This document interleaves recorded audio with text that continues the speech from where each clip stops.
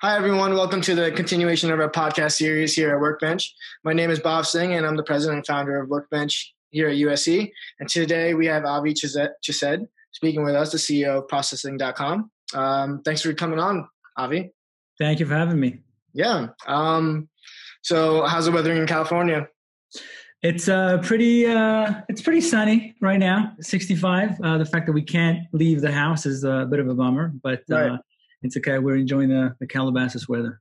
Right. How's the corona situation over there? It's actually, I think today's the first day where the governors are kind of saying that it's getting a bit better. So so it's good news. I think the markets are going to start popping, and hopefully soon we'll start being able to see what the next stage of all of our lives are. Right. It's going to be an interesting one, that's for sure. Yeah, we can only make it out of this together, right? This is definitely a group effort. Everyone coming together. It's a nice thing, and being through the 2008 crisis and going through that, I was, even though it took years to get out of it, I was fascinated and so surprised for the better to see how quickly and how strong America is as a country, Right. how quickly we overcame that. There was so much death, there was so much misery, and the American spirit was just incredible. So happy to be a citizen now, actually, Yeah. as of like 10 years ago. Yeah. We're definitely going to come out of this whole situation stronger than ever. I mean, people are doing things they've never done before. The government's taking initiatives that I've never seen before or That's great. And a lot of governors are making a name for themselves. That's for sure. Yeah, definitely. It's true. Some for the better, most for the better, some for the worse. Yeah. Was it the mayor of Los Angeles actually came to USC to make those masks, right? Oh, did he? Yeah. It's interesting. We, my kids and I have a 3D printing. Well, now we call it a manufacturing facility. We were asked through the school, whoever has a 3D printer, to print these masks, these elements that would make up a mask for and send it to USC to Keck Medical. Yeah. And it's been like a printing press. It's just consistent. It's constant going through. It's a lot of humming. And my son, my 12-year-old son Ben, took the initiative and is constantly changing out the filament. And I think yesterday we shipped like 20 masks over to USC. It's kind of cool. Wow, that's great. Yeah, everyone's coming together. It's really nice to see. Yeah. Once again, thank you for coming onto our podcast here. Just tell us a little bit about yourself, your background, and what you're doing today. Any future aspirations, visions, etc. Sure. Well, first of all, again, thank you for having me. Initially, I was born in Israel when I was of a very young age, like 2 years old. My family moved to South Africa, so most of my upbringing, most of my childhood is in South Africa. During the apartheid days, it was definitely an interesting time. When I was 17, I went to live in Israel and actually completed the Israeli army. I was in the bomb squad there for 3 years. Wow. When I was done with that, decided that there was an opportunity. I'll spare you the whole long story. There was an opportunity to come to live in LA. And I jumped all over it. So I came from the sand dunes of the Israeli army with tanks and all these machines around me, and not showering, and in the middle of the desert for 3 weeks, head to toe. You can't even identify yourself in a mirror. And I was given this opportunity. I couldn't believe it, and I definitely took it and came to USC. It was incredible to me how welcoming the school was. It was always, I never thought I'd be able to get into such a great school until today. I'm a very big supporter of USC. Everything Trojan in this house. No one is allowed to come in with the UCLA hat on. And actually, I could take you around later to show you my office. There's a lot of USC memorabilia. And after that, while I was at school, I minored in, I said I was in LA, might as well just take a film class. And turns out, like many individuals out there, or many individuals at the school, I had a secret passion for that. So tried my hand in production out of school. Made probably one of the worst movies ever made.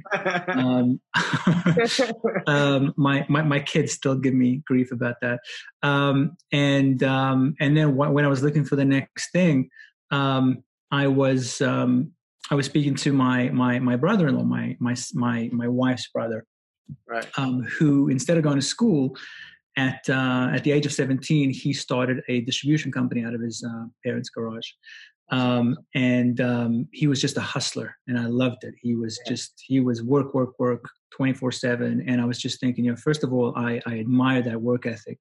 But secondly, I thought that there was definitely something that I could add to his company that was now, out of his parents' garage at the age of 22 now. He was, I think it was 22 or 24. He was overseeing this company. He was running this company with about 45 individuals out of Encino in a nice facility. But I definitely thought I could add something to it. I didn't know what exactly at the time. It was a company that distributed medical and office supplies, and I just thought that there was a way to grow this because he had a very captive audience. And after spending a couple of weeks with him, and him basically saying to me, anything that you create here, you can always have a job here, but if anything you create here, we'll split 50-50. We'll basically go in as partners. And he gave me just the huge break that I needed, I believe. I created the payments department of the company, which basically what I identified after 2 weeks of being there was he was only as good as his last sale. He had recurring business, but it was only when he called outbound, reminding people that they needed to reorder certain items. And I just thought that there was something that could be done to initiate a membership type business. Right. So, after doing a lot of research, I noticed that I found that the payment space, if you do, credit card processing, a company that processes credit cards, it's tied to what's called an ISO, an independent sales organization, and behind it, a bank that facilitates those payments. There's obviously a lot more intricacies to that, but in essence, every time someone put a credit card through, we would be paid a fraction of a cent. And we started pitching the customers, his captive audience. I was the credit card department that the salespeople would transfer me to. He created this great pitch, John, my brother-in-law, that after they would sell the office supplies, they would say, "Oh, I noticed that you didn't sign up to our give back program." What's the give back program? It's a program whereby you could save the amount of money that you spent now on supplies. You could actually save by doing your credit card processing through us. And I was the closer of that. And we did it pretty quickly. We became very successful. He had the base of clients that loved him and respected him. And it wasn't an easy close, but it was definitely a warm pitch from my side. Where it got interesting was, as an ISO, an independent sales organization, we competed with, thousands and thousands and thousands. And what a lot of people don't know is the origin of the ISO model was actually created in Woodland Hills.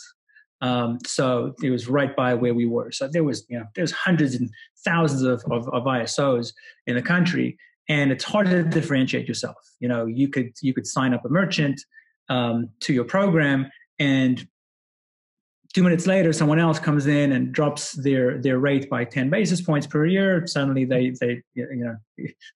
they leave you and they go to the next guy. So There was something missing there. Where we started differentiating ourselves was I noticed that there was a big need at the time. This is back in 2007 or 2006. I noticed that there was a big need for multi-currency payments. All the ISOs that we were dealing with were very America-centric. It was very US-centered, focused. It was the mom and pops, it was the restaurants, it was the clothing companies, all that, everything that was catering to the American consumer. But as these huge companies that were America-based grew to the rest of the world, they now were in a position where they needed to sign agreements and get technical integrations with all these random banks around the world where they didn't really have a presence in. So I came up with the idea to facilitate a single integration, multi-currency, 145 different currencies all around the world, into one. And we were basically the only one at the time that I know of that was America-based that offered multi-currency processing. And we were extremely successful. Within 6 months of launching that program, our revenue for my little one-man department was actually double the revenue of the rest of the company. John then decided to sell the company and just keep the department. So we sold off that. And our company was born. We then, a few years later, sorry that I'm droning on, but a few years later, we were fortunate enough to be in a position to purchase our own bank, our own what we call a payment institute in Europe, and that payment institution actually has a partnership with Citibank and a couple of other large institutions to facilitate multi-currency processing. So we are now in the business of banking, something that I never thought I'd be in. Definitely coming from production all the way to banking. But it's been a wild ride. It's been very entertaining. It's been a whole heap of hard work with that. It's been incredible. It's allowed me to have a family, be the independent individual that I've always wanted that I've always aspired to become, and allowed me to work my tail off and reap the benefits from it. Because there's a lot of times that you'll see out there people just working very, very, very hard and just not being able to break through. So I'm one of the fortunate ones. Yeah, definitely. And as an entrepreneur, you've accomplished so much. What are the qualities in an entrepreneur that you think are necessary to achieve success? I think first and foremost, you need to have hustle. You need to want to work harder and more than any person around you. So at the time, I took a lot of, I was very impressed with myself. I gave myself, a lot of pride when I looked around me and I would see, my friends going out for coffee with each other during the day, or, going out at night and waking up at 8 o'clock in the morning and then going to work at 9, etc. And I was just nonstop. I would go from power nap to basically not, sometimes not sleeping for 2 or 3 days. One of the items that I left out was we actually developed our own software. So, developing software from the perspective of an individual who really has a tough time, using at the time, a DVD player at the time, it was not something that came easy to me. So I had to teach myself a lot of the lingo, and I'm sure, as being a computer science major, it's a different lingo. It's a different language, a different attitude. Speaking to all these people, and a lot of them internationally. Sometimes 10 different countries on one Skype meeting. It took a lot to get to this. So I think the long answer to the short question. Let's summarize it by the most important thing in my mind is to ensure that you are okay with working harder than you've ever worked before, and you actually thrive off of it, and you're okay with that. And you look around, and you're not jealous of the people around you that actually have a life. You just know for a fact that eventually you'll get there, but you're not putting your foot off the gas. You're not letting your foot off the gas just yet. Right. How do you know when you're working hard but not improving versus how do you know you're working hard and also improving at the same time? How do you know you're just not? I don't know if the question is improving. It's whether you're gaining any ground, right? Whether if you're achieving anything. And I think what's funny is when you know, right? I've definitely failed a lot of times, right? With a movie and 5 other things that I've done in my career. Luckily, I've had a lot more success than failure. But now I'm in a position that the failures are not really that painful. Whereas beforehand, when you put everything you have into it and there's no result, that hurts. But looking back, I always knew that I was kind of going down a path that wasn't going to go anywhere. There was something missing. I use that same feeling now in my investment criteria, in my investment policies. So I am now a professional investor, right? Processing.com. I'm the CEO, but taking a step back. A lot of it's done by the rest of the staff. The bank, Transact Europe is now 100 plus employees, where everything is taken care of in Europe. And I'm now looking at other opportunities, and I've made some fantastic investments, and I've made a couple of bad ones, but mostly it's definitely on definitely positive. But the way I look at it is, do I understand the business? Mm-hmm. I've invested in a pharmaceutical company, for goodness sakes. I know nothing about pharmaceuticals. Right. But when I speak to the entrepreneur behind it, and I feel that their drive and their vision is so clear, and they see a clear path to success, and they know where the dollar is going to come in. They understand that they need to do X, Y, Z to jump across a couple of hoops. They will reach the promised land, and they can explain it to you. That's when I invest. It's less about the idea. I've invested in an app recently that I don't use. It's an app for 12 to 17-year-olds. Mm-hmm. It's a fantastic app. Apparently, it's got a lot of users, and it's doing great. But I don't know anything about it. I don't understand it.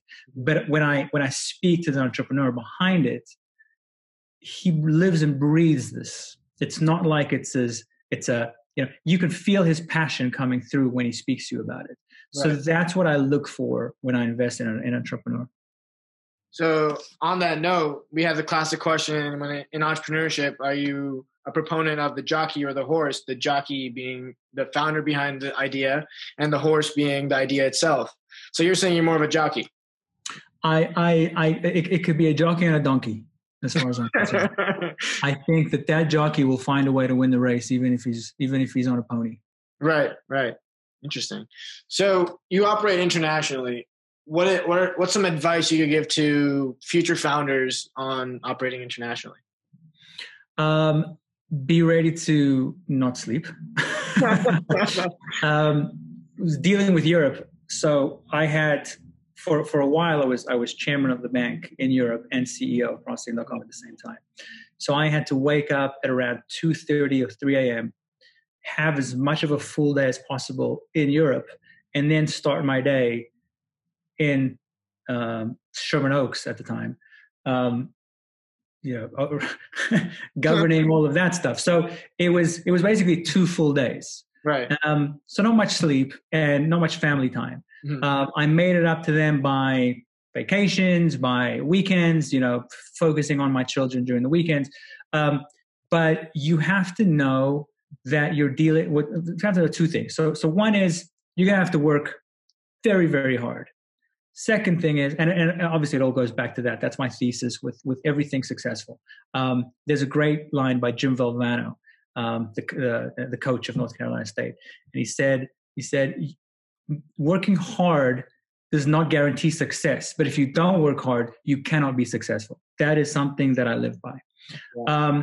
The second thing is, just like I was speaking before about speaking tech to developers and computer science employees in the company, you have to know that a different language and a different a vision of life is staring at you from the other side. So they have a completely different take on what you're saying. Mm-hmm. So if I say, a simple sentence like, I'm going to the park. What is that person reading into? What is that person actually hearing me say?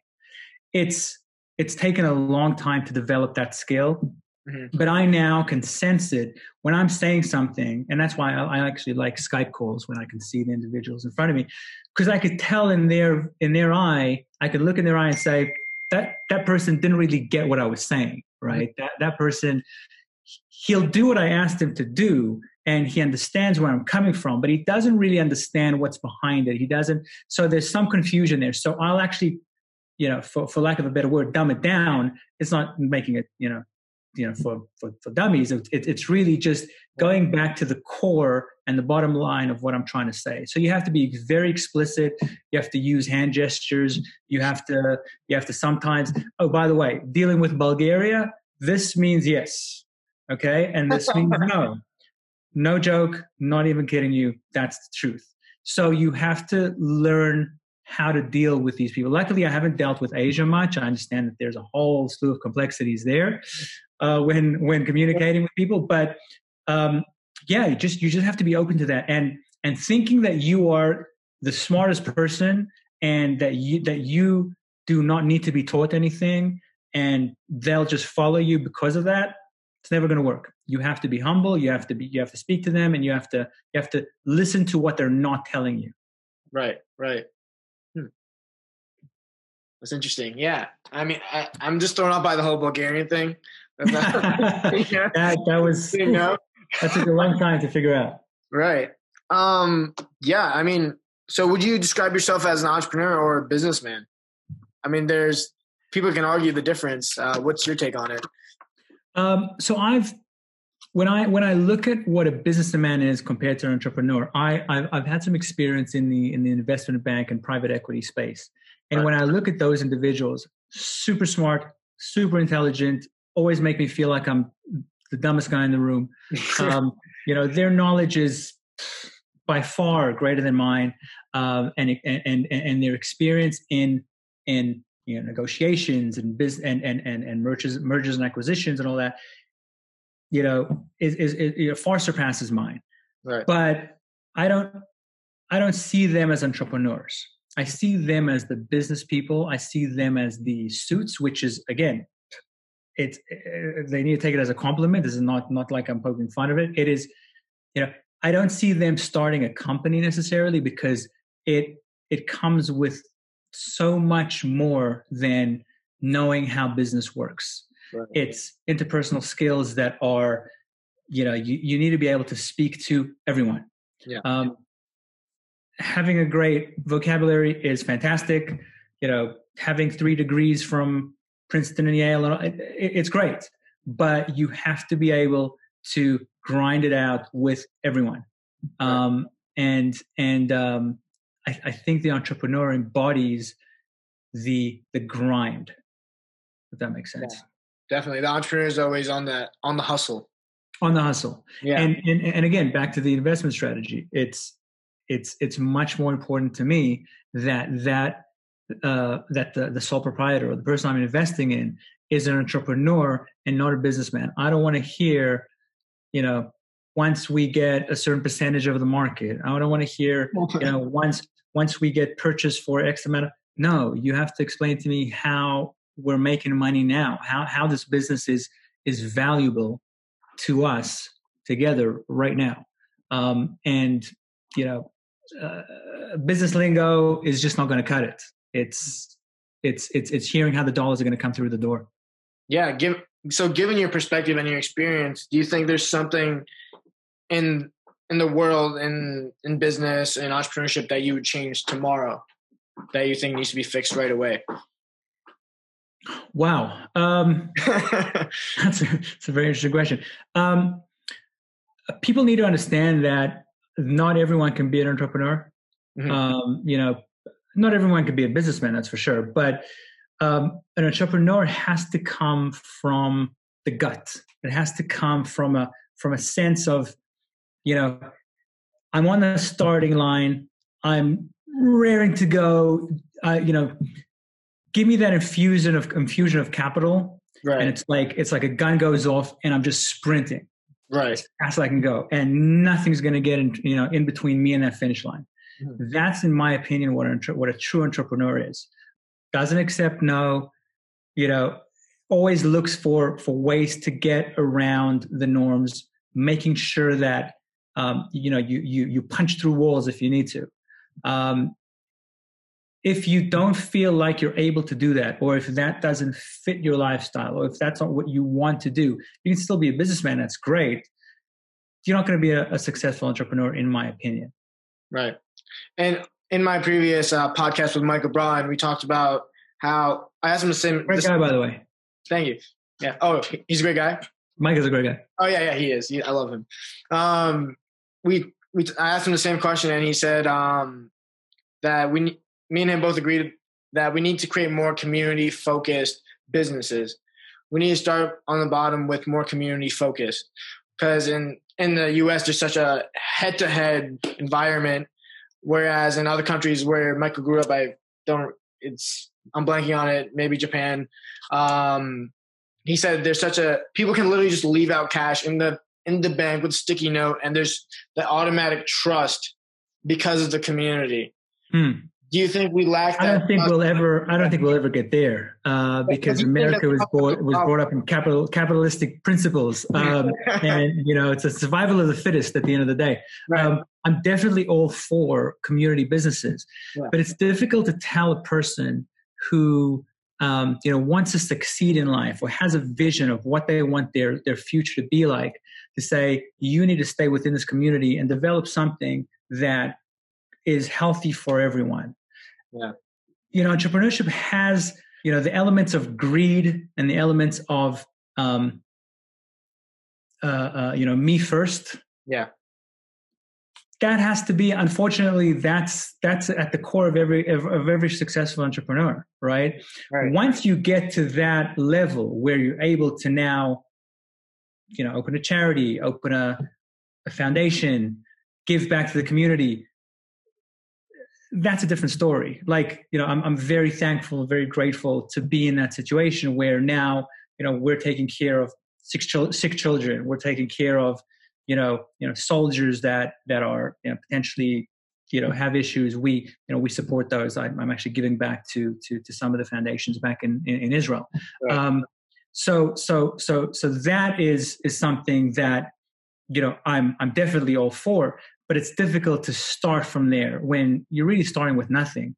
That just puts a little bit of, more handcuffs on what you're able to do. Whereas when you're starting out, I believe you need to just hit it hard, just go for it. Right. In a perfect world, definitely that would be great, but I just don't know how. It's few and far between. Yeah. Especially these days now with, after the coronavirus leaves us, hopefully. I just don't know how these mom and pops are going to survive. These community-based businesses, the smaller ones. What Michael is building is fantastic, and I think that he's going to be extremely successful. But the mom and pop stores, the stores, the services, the businesses, and all that. It's going to be very difficult out there.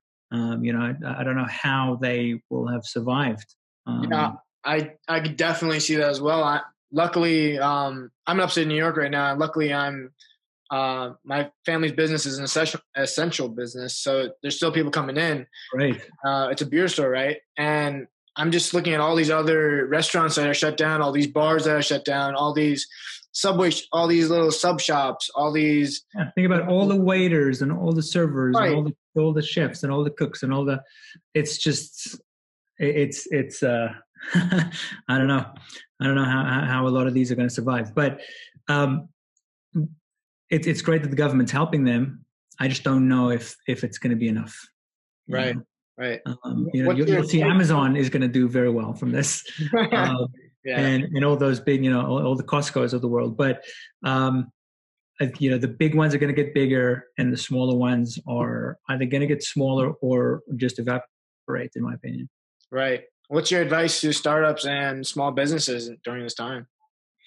Oof, wow. Just hold on to your life. I don't know. I hope you have good investors that back you, and that's another big it's another big thing that I use when I make an investor when I make an investment and invest in an individual. I always make sure that I have a personal relationship with that individual, so that they know that when times are tough, we can always talk.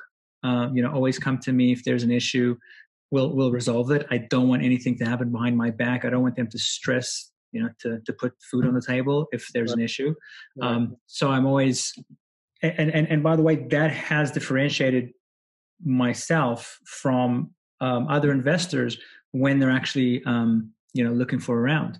Right. When they have a round and there's a certain amount left. It has happened in the past that I have been selected, if you will, as the investor, as opposed to companies that don't have a personal relationship with the individual. Right. Where do you draw the line between having too much of a personal relationship with someone and being their boss? Well, it's not their boss. It's kind of their mentor, if you will. Their investor, their mentor. I have had a few investments that have it kind of peaks out, right? It gets to a stage where we're speaking every hour, and then it goes to, okay, you now have to start making these decisions yourself. I'm totally going to be here to help you, in tough times. But some decisions that you make are your decisions. I can't help you with, because I don't necessarily know the industry, for example. Right. So I'll always be there for advice, and I'll always be a friend. But at some point in time, you also have to show me that you know your market and your vertical a lot better than I do. Because if you're asking for my advice when it comes to specifics in certain things, that's a red flag, right? You have to keep pushing yourself. I would say 90% of everyone I've invested in are just very self-driven, and I don't really have that worry. Mm-hmm. Definitely. They are gangbusters. They are just they're animals, and I know that I can call them right now and they'll pick up no matter what level they are, and I know that they are working at this moment because it's daytime. Right. Yeah. Yeah.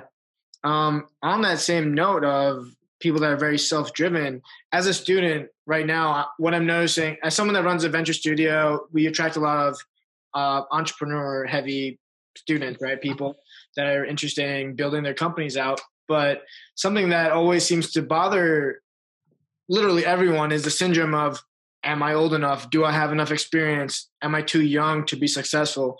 Am I in a position where I don't deserve this? Right? So for those self-driven entrepreneurs, what can you suggest if they have that syndrome? Well, no one has enough experience, right? No one knows everything.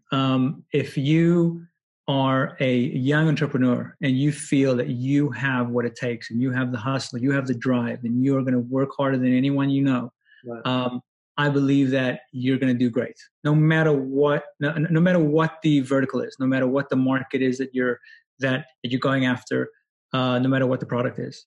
And if it's not going to be this product, it's going to be a different product. But that fear should not be in your mind. That doubt is, you can have doubt about the product. Will people use it? Is it good enough? You can absolutely ask those questions. But if you ask that about yourself and go, am I smart enough? Am I experienced enough to do this? You know what the answer is? Maybe you shouldn't be doing this.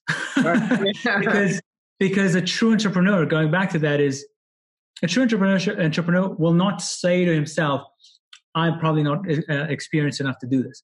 He just goes, I will go out and get that experience eventually. Because if someone had enough experience to do it, they'd be doing it already.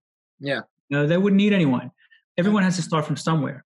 Yeah. And just hit the ground running. That's it. It's not about, asking for permission. It's about grabbing it yourself and getting on the course. Going head first into it all. Yeah.